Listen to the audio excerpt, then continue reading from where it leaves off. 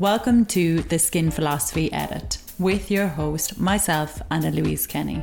I'm here to bring to you the knowledge and skills to level up your business.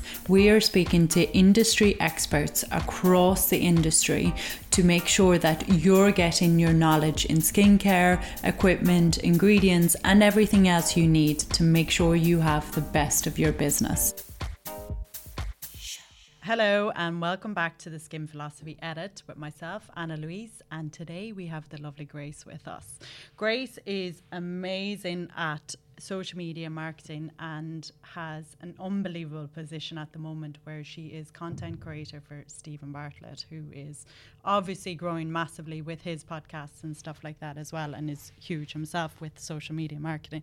So we're very lucky to have her on to help us for advice for social media marketing with the businesses that we have. So thank you, Grace, for coming. Thanks for having me. Delighted to be here. Yeah, it's great. It really is, because like social media marketing is such a maze and it's constantly changing and you don't know what the rules are and everything like that. So to have someone of your experience and like knowledge is really great.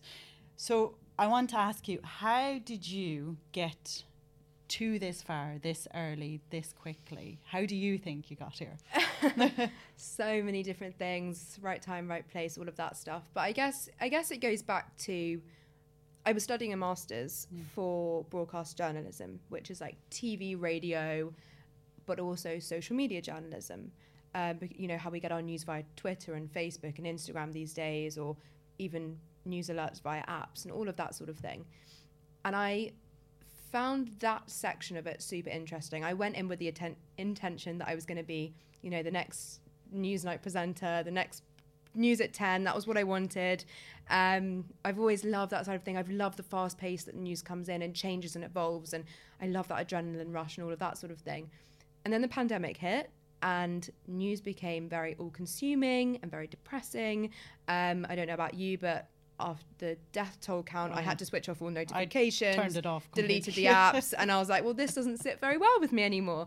So what I did, and also the other part of that was no jobs were available in terms of breaking into industry. So everyone closed their doors, everyone was in a bit of a panic.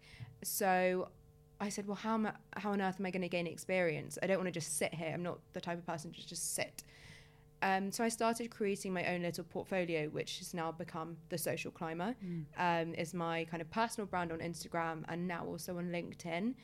And I just thought, I'm going to make my experience myself. I'm going to help small businesses out during this time with the skills I've got in terms of promoting and marketing through social media. Kind of ditched the journalism side of it and just went straight in with social media marketing. And I offered local businesses support during this crazy time where they, you know, their shop fronts were closing and they didn't know how to reach their customers anymore. And I said, look, I can help, and also I'll do it for free for a bit because it's going to teach me a load of stuff as well. I was still learning, and I think people when they're getting started in their careers hate to hear that I did work for free. People are like, don't work for free, never lower your rates, never work for free. I needed to gain the experience. It was an exchange of experience for me. And I gained so much by doing that. I did it for like a couple of months. It wasn't years. I worked in the pub at the same time to earn some real cash, and that's okay. Like I put in a little bit of temporary of graft. Like people do grafting a lot harder than me for a lot longer time. But I did a bit of free work and I gained valuable experience. I learned some lessons. I learned what worked and learned what didn't work, so that when I came to start charging clients, I had that experience under my belt. I had that portfolio to show.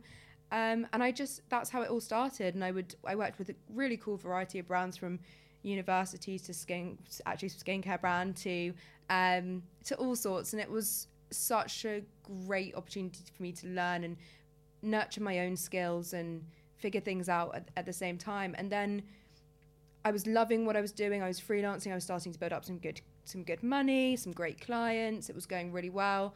And then I saw this job post from Stephen Bartlett, who I was aware of, but the Diary of a CEO wasn't really a thing at that point. He hadn't written any books. He wasn't a dragon on Dragon's Den. So unless you kind of really knew about him in terms of the social media world, which I was starting to come and be a bit more aware of, he wasn't really as big as he is now. So I saw this post and he was looking for a social media manager.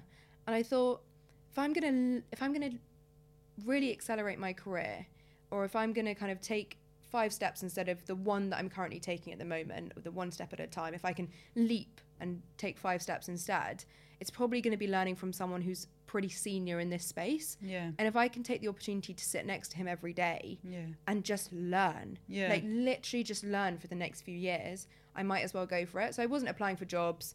I wasn't really looking for anything because I was quite happy with what I was doing, but I saw it as such an incredible learning opportunity. Yeah. So I put my I don't know, I'm terrible with phrases. I'll probably say a load of I was literally about to say put my hat in the bag, but that's definitely not what it is. I literally do this all the time. I just make up phrases. I was about to put your key in the bowl, but that's fine. for another thing. Perfect. We'll go with that. Anyway, I gave it a shot. I dropped my email off and I pestered my now manager a little bit because I really kind of saw it as this incredible opportunity, and I was like, I might as well go for it 100%. So I was messaging on LinkedIn and trying to put myself in the right position. Okay, so this is interesting. You sent in, but then you followed up multiple times. Yes. See, like things like that, like working for free, chasing down what you want, that's not good timing. That's you getting what you want. 100%. And you know what? I, to my own detriment, will often say, I probably did at the start of this. Yes, right time, right place. Yeah. Right time, right place. Lucky. Yeah. All of that. There's always a little sprinkle of luck at the very top. Yeah. But for the last year and a half, when I've been freelancing and doing that free work and building up this portfolio, I'd got myself into the best possible position so that when this job came up, I was a great candidate. Yeah. But then I also went further. I found the person who was already working there. It was only a team of 4 at the time. I found his manager. I messaged him and said, look, I've applied. I haven't heard anything. And it had only been about a day. But I was like, there was something in me that just knew. Yeah.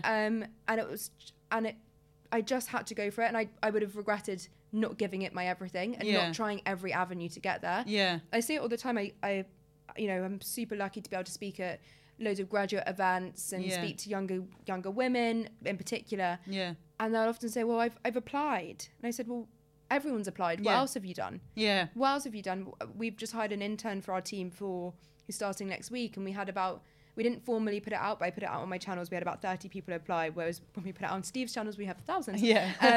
We had about 30 people drop their name in that, put their email across. And I'll be totally honest, I didn't look at any of the applications because I got tagged in a TikTok. It's a social media internship. Yeah. This girl had applied with a TikTok demonstrating her skills. Yeah. I didn't look at a single other application. Yeah. Because I went, perfect. She's got it. She's got the initiative to try something different and, see if it works. Yeah. And she then followed up with an email and followed up with a message. Yeah. She's got the initiative. She's got the drive. She's got it. Yeah. And that's what I try and, talk to young women especially about, that you can't just sit and wait. No. And there is a certain thing of like, oh, it'll come to me if it's my path or some rubbish like this. And it's like, I really believe in what you want in life. You have to like put forward for, and if you don't, it won't come to you necessarily. And it does show a lot of where you are now is because from the very get-go of your story is right, change, move forward, and that's what you've been keep doing, and it is a good message to send to the young ones. I end up saying a lot of Steve's quotes because I spend so much time with him and also creating so much content with his quotes all the time. But he says the law of attraction is nothing without the law of action. Yeah. And when I heard that and I saw that, I went, that's what I've always thought. Because there's definitely a part of me that saw that job, and I don't know where I stand on, manifestation, all of this sort of thing, but there was a part of me that went, I can see that. I'm going to do that, I know. But I had to put in all the stuff up to that point and all of the stuff after it to make it happen. Yeah. It doesn't just happen. No, exactly. And there's definitely the sense of entitlement that we're seeing with, younger people coming into the company or when I'm talking to these grads that have this level of expectation that things are going to happen to them because they've gone to uni. We've all got, so many people have gone to university. So many people have got that piece of paper that you're never going to look at again for certain jobs. But what else have you done? Talk to me about what else you're doing to really pound those doors open. Yeah. Because they will go down eventually, and if you're going hard enough and you're building up your experience and you're doing all the right things, but that's what's worked for me. And people often say, wow, I've just turned 26. You're 26 and you've done all this and you're stepping into a role and you're managing a team and all of this. And you're right. It's not by chance. No. Like, it's not by chance. Yes, I feel lucky that I'm very confident and super driven. And I think they're characteristics that I've had for a while, whether that's from family or friend, like wherever that's come from, my school, my education. Yes, that's great. And that's probably given me a bit of a bonus, but I've made the rest happen. Yeah, exactly. And when you said that at the start, when you were like, oh, it's all a mixture, I was like, balls. I guarantee you that's not. Because also as well as you do have to, if I say to you, God, you're doing so well, you're doing so successful, there's a part of where you have to kind of play it down. You feel like embarrassed or, oh no, like people say to me, oh, congratulations in India. And I'm like, oh, it's not happened. It's not there yet. And it's like, stop. You don't need to like play down. You can just be comfortable and go, yeah, I achieved this. Yeah, that's definitely something like and also I'm the first person to admit that I'm still learning. Like, I'm still learning every single day. I'm hoping to learn till the day I die. Do you know what I mean? That's the thing that gets me out of bed, the thing that keeps me going, the idea that I can keep getting better and keep trying and keep learning and keep educating myself and having interesting conversations. But that 100% there's an element of me that hears that and goes, oh, no, not me. Not me. Like, don't be silly. I mean, I don't think it's, people often go, oh yeah, imposter syndrome. No. I don't think it's imposter syndrome. Like, I'm very aware of what's going on and I can see all of it, and I don't think I'm living in someone else's shadow. Like, I don't feel any of that. I'm sure other people do. I don't feel that, but I do want people to know that this vision of success or whatever they've got in their minds is just a work in progress. Exactly. I'm just a work in progress. I'm just figuring out as I go. Yeah. And it's bringing some great things along the way. Yeah. Like that's all it is, really. Yeah. And how was your first week there? Oh my God, I can't remember. The really? First 6 months were the biggest blur ever. Steve sat me down and we did literally work hand in hand, side by side for the first 3 to 6 months. He sat me down on day one and said, well, you're going to start posting then? And I was like, sorry? You've got millions of followers, as if I'm just going to start posting. Like, let's talk about maybe what I should. And he goes, the quickest way you're going to learn, the quickest way we're going to figure out what works and what doesn't work is if you just start. Yeah. And I will give you very live feedback as it's going. Yeah. If it's not appropriate, if it's not right, we'll take it down. Yeah. Yeah. And it was the quickest learning curve. He said the next 12 weeks are going to be the craziest roller coaster of a ride of a learning experience for you, because you're going to learn everything. After that, we probably won't talk that much. Yeah. We talk a lot. 2.5 years later, we still talk a lot. But as a friend, as a person who we love to bounce ideas off each other. We're texting all the time and every day about new concepts and new ideas and how we can play around with it. But in terms of kind of the education piece or the kind of training, it all happened in that kind of first 3 months. Yeah. And I don't know how much I slept, probably not very much. And I remember it got to about 6 months in, and I just thought, this is phenomenal. It's fantastic. I feel like I'm leveling up in every way possible, but it's not sustainable. Yeah. Like, absolutely, this is not sustainable. And I went to him and I said, look, like, I'm loving it. I feel so grateful. We'd been probably on a load of international trips by that point. Yeah. We've been to all these different things, and the Dragon's Den had just been announced. The book had been launched. So the podcast is starting to grow. It was all starting to really kind of reap the rewards of the consistency and that we'd all been putting in.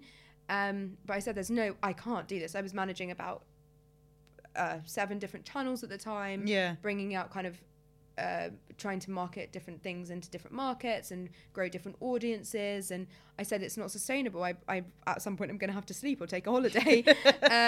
And he said, well, hire someone. Yeah. And I was like, what? I can hire someone?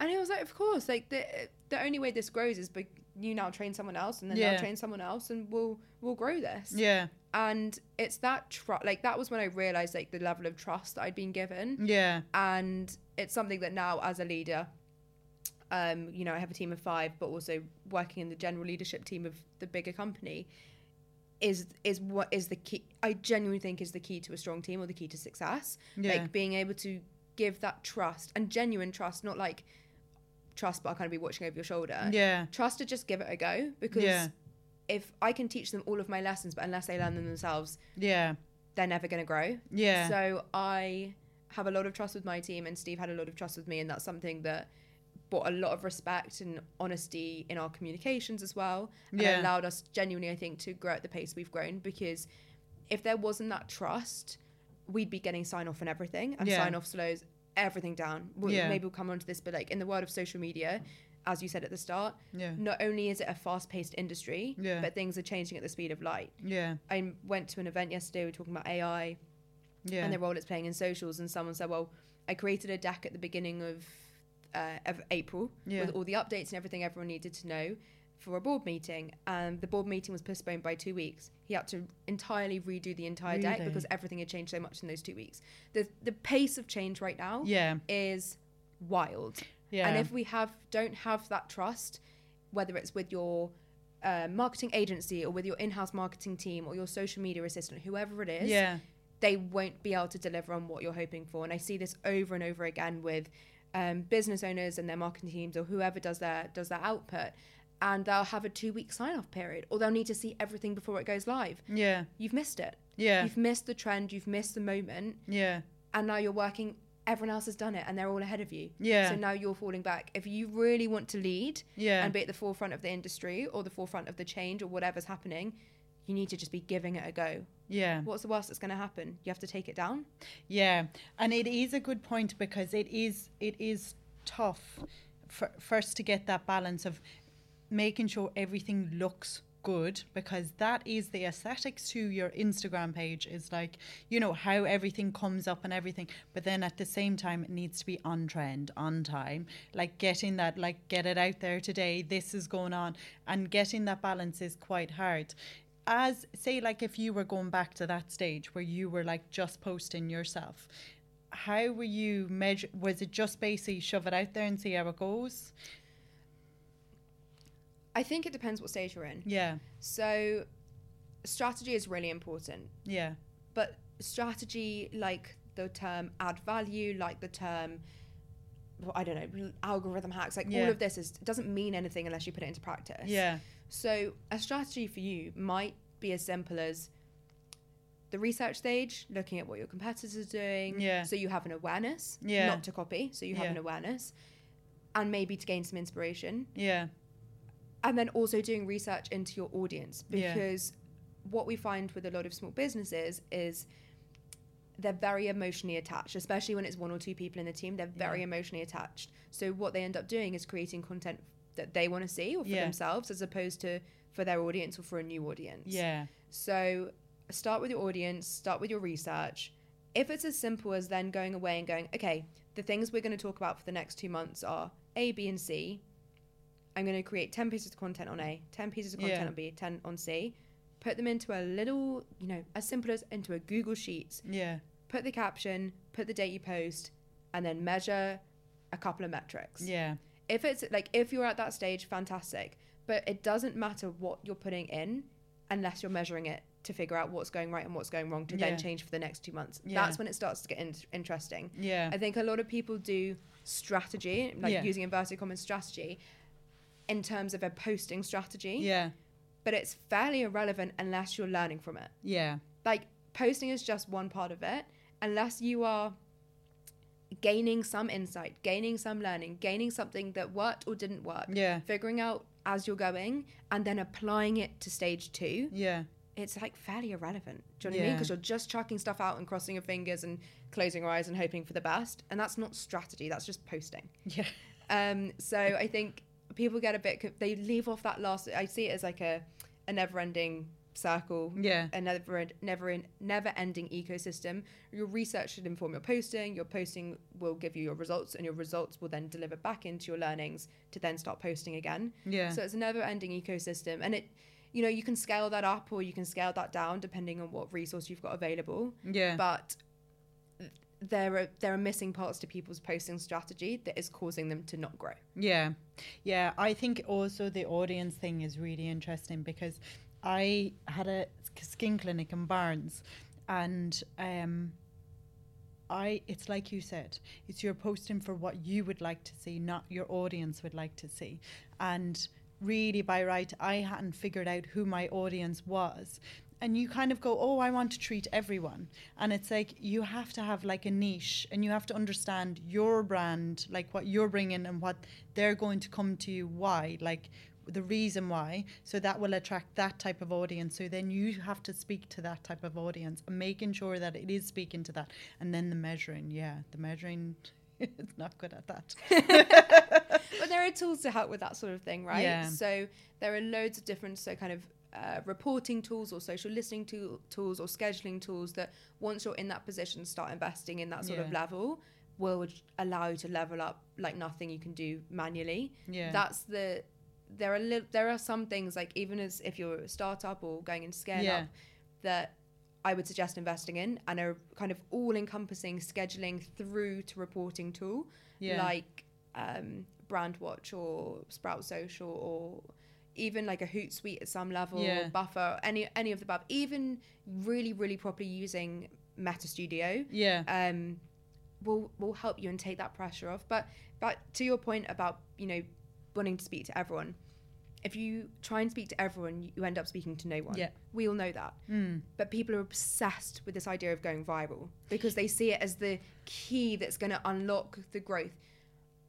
Viral can be good. Yeah. But I think a lot of the time, viral brings you in a load of unwanted eyes. Yeah. That end up actually being ghost followers. Yeah. That end up being detrimental to your engagement, which causes everything to plummet. Yeah. So it's a blessing and a curse. Like, you want to be growing steadily. Yeah. And bringing in the right kind of people and getting in front of the right audience. Yeah. Because who cares if you've got 100,000 followers and it says that on Instagram next to your name? Great. What if none of them are your potential audience? Yeah. So you've got this wasted opportunity or this wasted audience where you're actually going to have to start again because none of them are engaging with your content anyway. Exactly. And that's actually brings a good point, is also the engagement, because then Instagram goes, you've 100,000 followers. Why isn't your content must be rubbish because there's no engagement there as well? 100%. So, and that's what virality can do. So, you know, you could post an Instagram reel, it brings in a new 1,000 followers. But if that reel wasn't actually intended for your audience, you've now got 1,000 people who are bringing your engagement rate down, which causes Instagram to go, let's not show this to anyone anymore. Let's not show this page to anyone anymore. Yeah. And suddenly you're like, I've gone viral. Why is my reach down? Why is nothing reaching that anymore? It's because you're in front of the wrong people. The algorithm's gone, okay, let's show this content to those people when they're not your target audience. Yeah. And you can have 100,000 followers. You can have 1 million followers. But doesn't mean they're your customer or they're your community. Yeah. And I think people get confused by this idea of audience versus community as well. Yeah. Audience is just these are just numbers. Yeah. Do you want real people in your community buying from you? Yeah. Or, you know, coming to you for advice, or coming to you and actually speaking and having conversations in the comments and engaging on your DMs and all of this stuff? That's community. Yeah. How are you growing your community? Yeah. That's what you need to be looking at. Yeah. And I do think this is like a very big part of the future is, and I see you posting about it all the time, like about community and everything like that. And it's kind of building your gang of people that will buy off you, listen to you, and how you do that. And I do find it like hard through social media to kind of, especially with, so I have a lot of the people that are students and stuff that come on the courses, they've suddenly gone from like being an accountant or being like massively different career move, and now you've to put yourself in front of a camera, you've to get your message out there, and you've to build a community of how to trust. So how do you find the best way to build a community? I know it's very vague. It's hard to kind of advise generally on community, but there are a few things you can think that anyone can think about they should be kind of ticking off. One is that a community doesn't exist unless they have a place to belong. Yeah. So Instagram, unless they're, you know, are using there's going to be a new feature of the broadcast groups and all of that stuff, there will be groups and places to live. There's no place to belong. Yeah. Like there's a place to be, but no place to belong. There's no reciprocal conversation unless it's one-on-one in DMs. Yeah. They can't engage with other members of the community. Yeah. So you need to think about that. Is there a world where it turns into a WhatsApp community or a Telegram community or a Facebook page or you know, something that allows that community to actually belong? Some of the best brands in the world, like Sephora, they're leading in community marketing. In fact, I think 90% of their marketing budget this year is going into their community marketing, and they've built it phenomenally. It's a platform attached to Sephora's website with millions and millions of active users who come in and talk about beauty things. Yeah. And they talk about, they review things, they suggest things, they share imagery. The brand can then turn that into a content making machine where they use that imagery in their own marketing using the UGC, which, you know, people buy from people. It's hugely beneficial to them, which is why they're throwing so much budget into it. Yeah. But I think that's one of the really key things. Like, they've got to have a place to belong where they feel like they can come and share that sense of value and share those insights and share and discuss and get something back, because community isn't one way. Community isn't you throwing out content and them liking it. That's just like turning up onto an app. They need to have somewhere, whether it's a physical space or a social space or whatever it is, a group, a community, it needs to have a space to belong.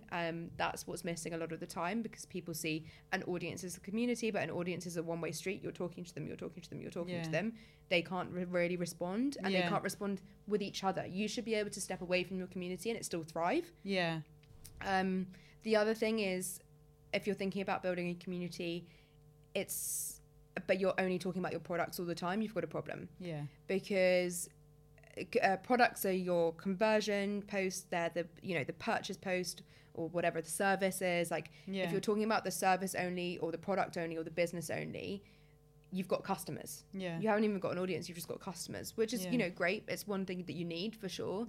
But customers, they might not be loyal, they might not come back, they might not tell their friend in the shop who's talking in person, or tell the shop owner that they found this really amazing place. They'll just come and go. A community is someone who goes to the shop, says, you need to come and talk about that, you need to get this person on, you need to talk about this, blah blah blah, and spreads, and they do the marketing for you. So think about what you're posting about. Are you posting and sharing about shared values, like genuine values away from your product, that people can relate to and feel connected to and build that sense of connection so that they are loyal to you? See, but it's hard, because you can just, like, I've only gotten it into the last couple of years, and it's easier now, but I see with the students, like, it's stand in front of a camera and talk, and you're going, well, I have to make sure it's valuable, I have to make sure I'm giving them this, and you feel you have to do, so then you just go, actually, I'll just leave it. And for me, like, I think just sit in front of the camera and start talking to them, and then you'll start to learn what people actually want to hear from you as you're doing it. But it is quite intimidating at the start. And I don't think everyone has to be the face and talk and deliver it in that way. There are so many other ways you can share value through your community as well.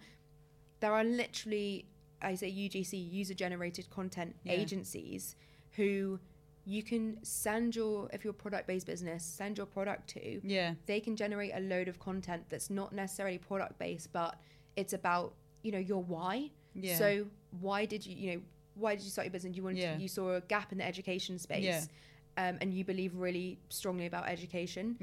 Build your content strategy around that, so you're at the top of the funnel, you're getting a lot of eyes, you're getting a lot of people interested, and then you draw them into your service.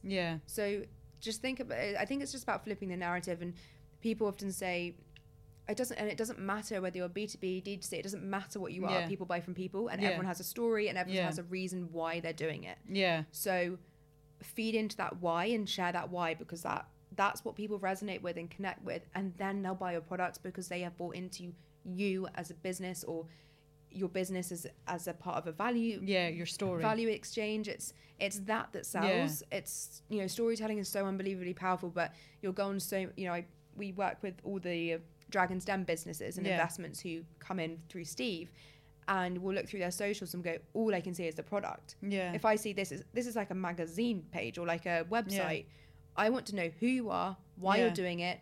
I want to relate to you on some level, so that I know the content I'm going to see next isn't just another advert. Because people don't like to be sold to. I mean, social media is so saturated in that sense that people see through selling. People see through influencers selling. They see through adverts because they know it feels like an advert, which is why all these brands are trying to turn adverts into content that doesn't look like adverts. It looks like organic content. They see through paid media, and paid media's got even harder since all these iOS updates and all of that sort of thing. So your most effective way to reach your audience really, really is through that organic strategy. And if you nail the organic strategy and it's really in line with who you are, what you're doing, why you're doing it. Not necessarily even what it is, but the why. Like, why, what gets you out of bed in the morning? Yeah. Why are you doing it? Share that, talk about that, because that's what people are going to relate to. Yeah. Once you've got them in, then every so often you can sprinkle kind of the product, the service, the what, because you've got their attention. Yeah. And that is because you get thrown at you, oh, you need to do this, you need to do that, you know, posts on a Monday at 4 o'clock in the morning. I literally saw, I know, 4 o'clock in the morning, like that came up on my why would I post at 4 o'clock in the morning? But it is that if you're putting out the story, then it obviously is more authentic than anything. So it'll obviously build, you know, like your whole brand easily before you're kind of going here, buy this product as well. It is a hard part of it. But with the constant changing of Instagram and everything like that, and social media and everything that's changing, even Google now, Google search is going to be AI. As well. Yeah. Is it very hard to keep on top of everything? I think as someone who is in the industry, so me personally, it's my job to. Yeah. And the way I do that is I prioritize time to keep up in the same way that I prioritize my tasks. Yeah. So religiously for 30 minutes at the start of my day, now on my commute, because I'm living a bit further out, I will read something, listen to something, learn something to keep on top, because it changes that quickly. Yeah. And, you know, we have a chat we're a very creative company. We do a lot of media. We do a lot of content.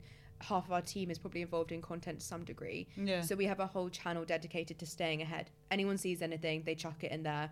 And I've got, you know, Google notifications or Google alerts for different words, so that I'm getting it to my inbox if there's something big. Yeah. And I've got all these different alerts on, and I'm keeping an eye all the time. But that 30 minutes really gives me a chance to delve deeper beyond the surface level updates. So I understand not only that, you know, Google or whoever are leaning into the AI, but what they're doing behind the scenes, what they're going to bring out in a couple of months' time, and how they're looking and how they're approaching it and why. Yeah. It gives me that chance so that I can remain the authority and talk to other people about it. Yeah. It's also really helpful to have communities. So I'm in many a social media marketing community where things are put in and things are discussed. And there are communities for every industry you work in if you look hard enough to find them. So I surround myself with people who are constantly talking about updates. So it'd be hard for me to miss something like that.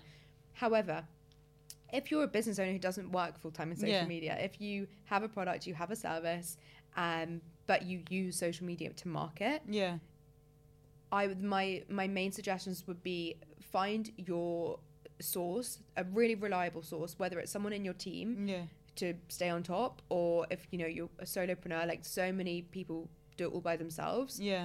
Find one resource or one thing, whether it's, you know, not to promote my own channel, following me, knowing that I'm going to share the updates, or turning on 5 Google alerts for 5 words that you can read every morning in your inbox, just to see if there's anything like bubbling, just to keep that top level education point of view, because things are changing so quickly. There are a million newsletters that do weekly newsletters which give you a breakdown of the top 5 things you need to know that week.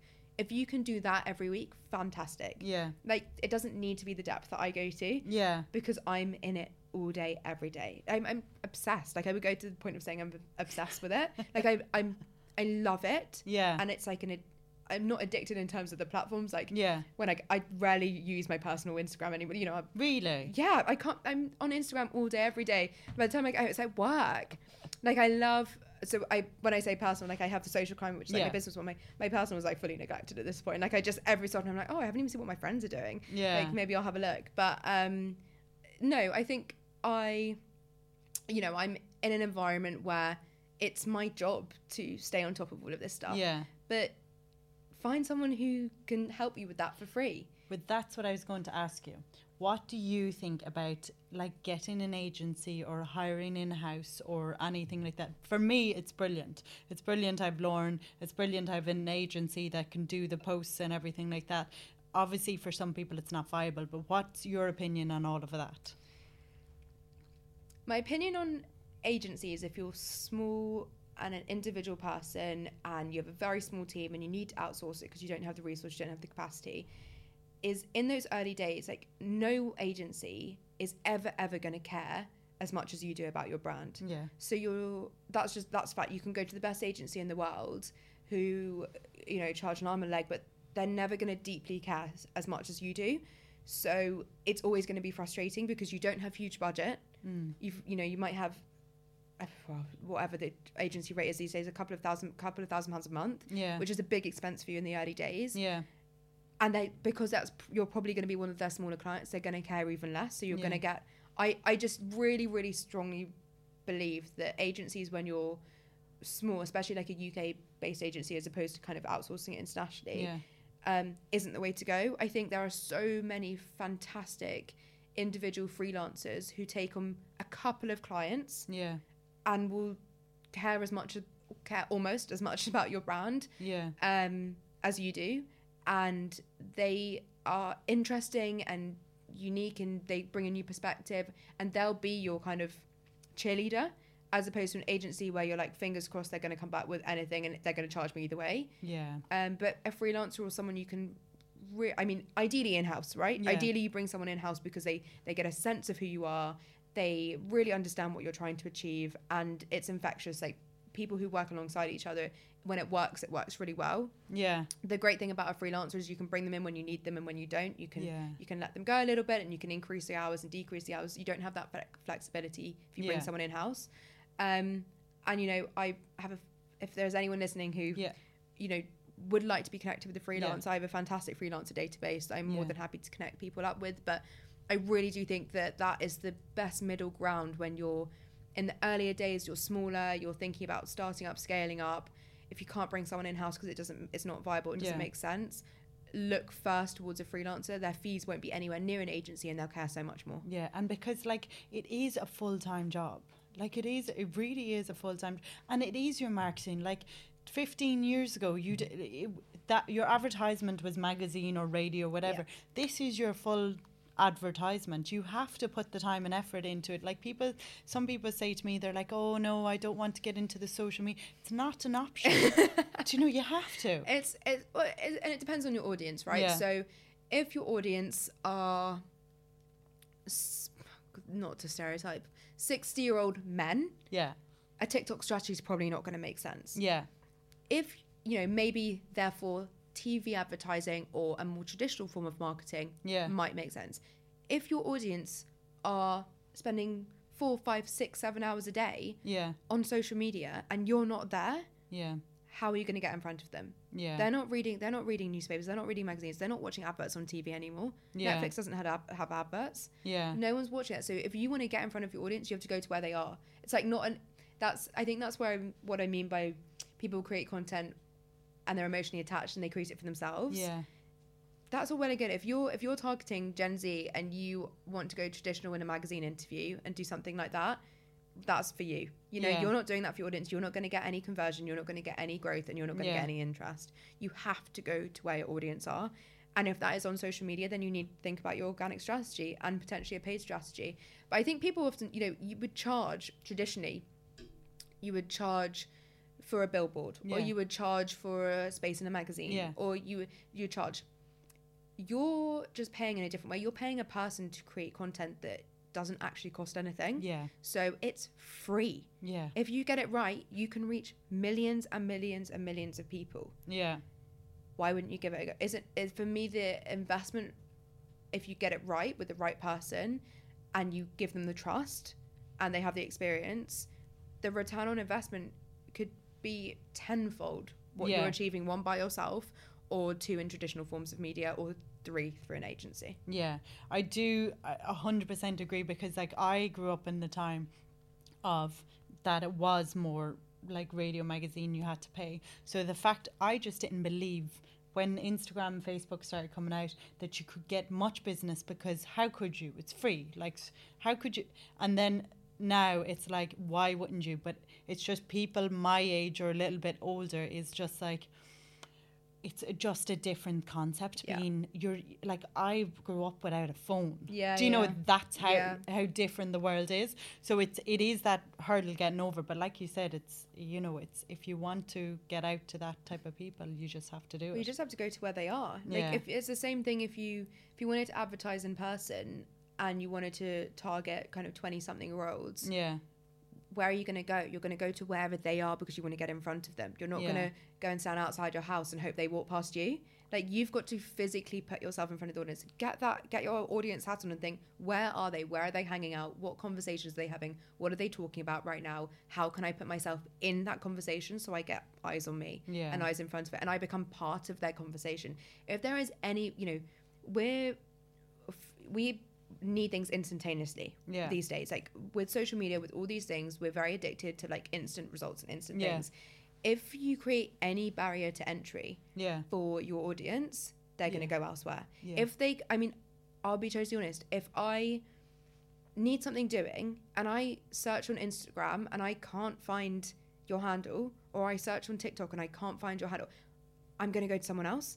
Like, that, it sounds crazy, but like, I want to see proof of where I'm going to, and my proof and my validation comes from social media. It doesn't come from, not even from Google or anywhere like that, or physical proofing. I want to see people my age on social media talking about it, because that's my level of trust, and that's social proofing. So if there's not that presence, I'm going elsewhere, because there are plenty of other people who are doing it on there. Yeah. And so podcasts, obviously, like Diary of a CEO is huge and everything like that. And there was a phase where it was kind of the whole podcasting, but has it leveled out a bit? Like, has it calmed down, or do you think the whole industry is still growing and still more space for podcasts? 100. I think there's always space. People say Instagram's so saturated, but then you see a new account you see a new account come and it blows through the roof. There's always space if you are intentional and you know what you're doing. Podcasting is fantastic because we've seen a huge rise in short form video content, right? Across all platforms, every channel, everyone wants to do short form video.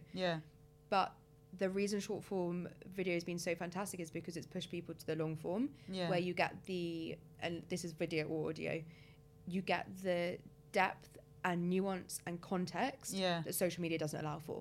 So it's super complementary.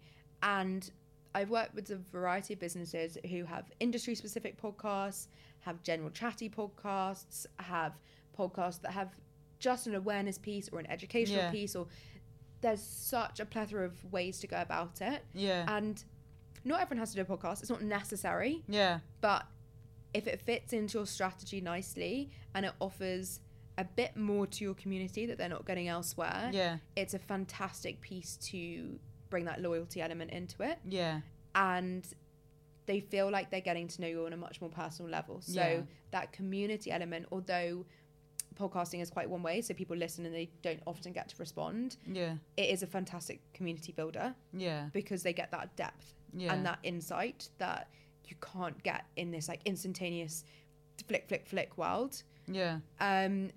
And in turn, there's loads of data around the podcast. Something came out at the start of the year about how they were growing, but actually they're starting to see the numbers plateauing.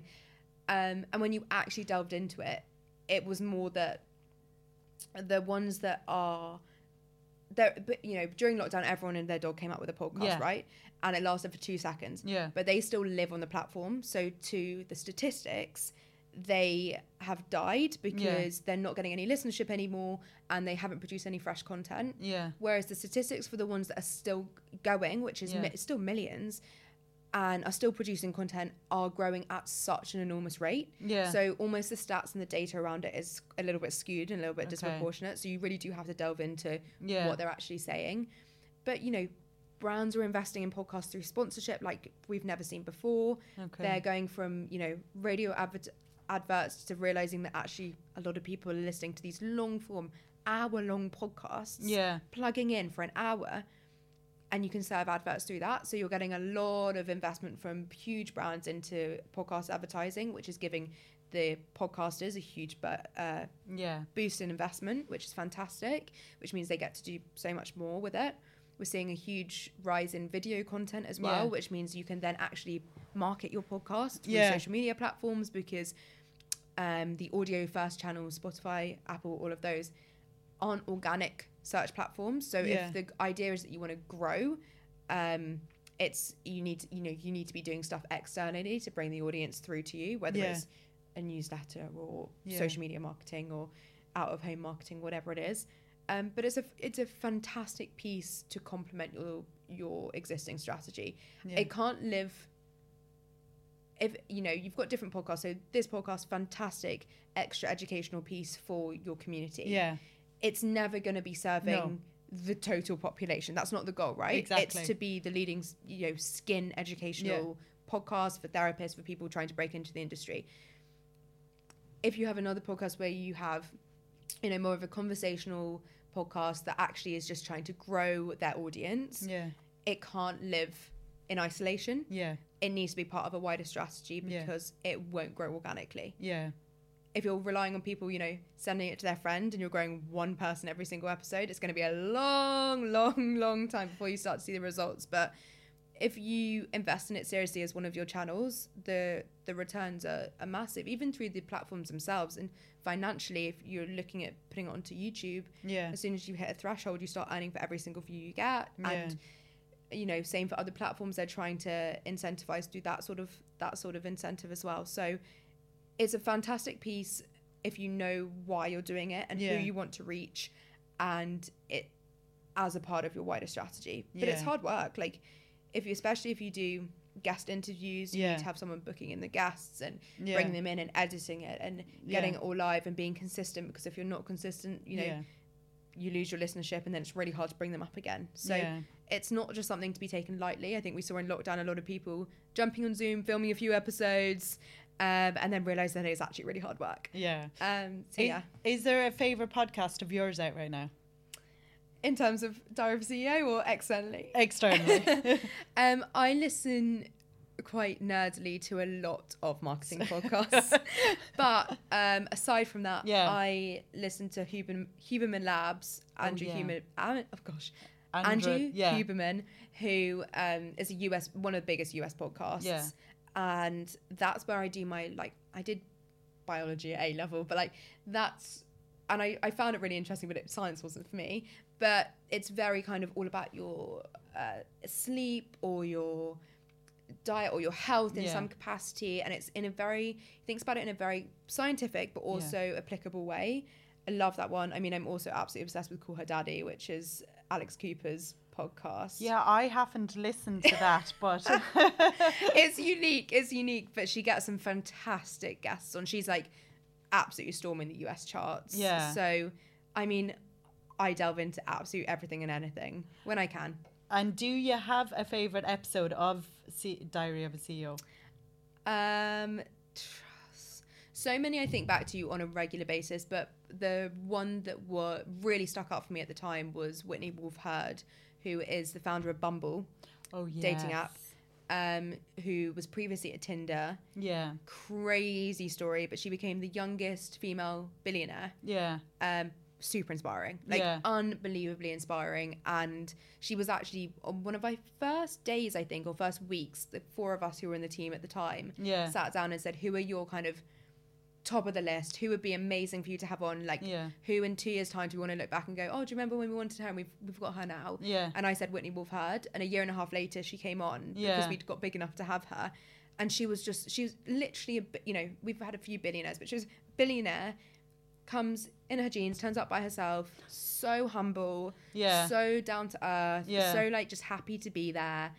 And I was like, you're great.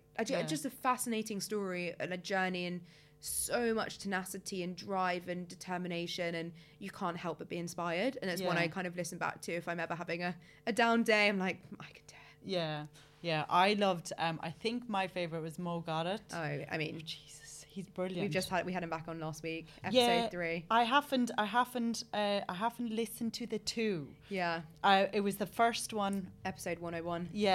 I think was or is it the other way around? But he's so great. I mean, also the nicest human being you've ever come across. You want to just be wrapped up by his I would literally sit here all day and listen to him speak. He just has so much wisdom and insight and solution to the chaos that's going on in the outside world. He's fantastic and so smart. I mean, this episode is kind of dedicated actually to AI because he's Yeah. in that space like no tomorrow. Yeah. And then has all the kind of philosophical thinking on the side. Yeah. But his knowledge and insight on what's going on with AI is nuts. You like have to listen to that one. Yeah. Oh, definitely. It kind of scared me because the first time, remember, he mentioned that as well about it. And I was like, oh God. Here we go. Yeah. Hold on tight. And I mean, that episode, the first time he came on was probably, I mean, it was over a year ago, Yeah. maybe 18 months now. Yeah. And the evolution in AI between Yeah. then and now is terrifying. Yeah, because I remember listening to it where I was walking and going, my God, that's the future. And like, we're in it. Yeah. Like, it's changed. It's like when the internet first came out, it's that same like quick change of it. So that's any insights into how the whole marketing, everything is going to change now with AI in like short version. Yeah, a whole nother podcast episode. Yeah. I think it's really important to be aware of what's going on at this stage and just dipping your toes in if that's the time you've got. So we obviously have ChatGPT, which is really, really fantastic if you don't have time for speeding up things we were doing already. So that's how I say it. So we had teams who were working on copywriting, content ideation, scripting, all of those things that have now just been, we would always get to the same result, but have just been sped up by AI, which means they can go and do things that only they could do. Yeah. So it's allowed us so much more time. And I think if you want to just get started with something like that, just start dipping your toe into ChatGPT, even if you use the free version and just start getting to know what it can do. Yeah. Follow a couple of, believe it or not, AI influencers on the likes of LinkedIn who just talk about use cases and examples, and just read a couple of those and just stay on top, because if we like it or not, it's happening. Yeah. It's happening in a huge way. It was already bubbling. Yeah. And now, because people have started to kind of come above the surface, everyone's had to come above the surface. Yeah. You've got fantastic tools from, you can type a description and receive real life imagery now. I mean, I'm sure you've seen all the recreations of all sorts of people. So in terms of content creation, it's already there. Yeah. Take advantage of it, lean into it, because it's going to save you a hell of a lot of time to be able to invest into things that only you can do. You know, that your skill set. Yeah. There's AI that can now cut your long form. If you film a long form podcast or you film a long form anything, you can now put it into a machine, and in an hour it will cut it into 10 clips that you can use on social. That used to take an editor half a day. Yeah.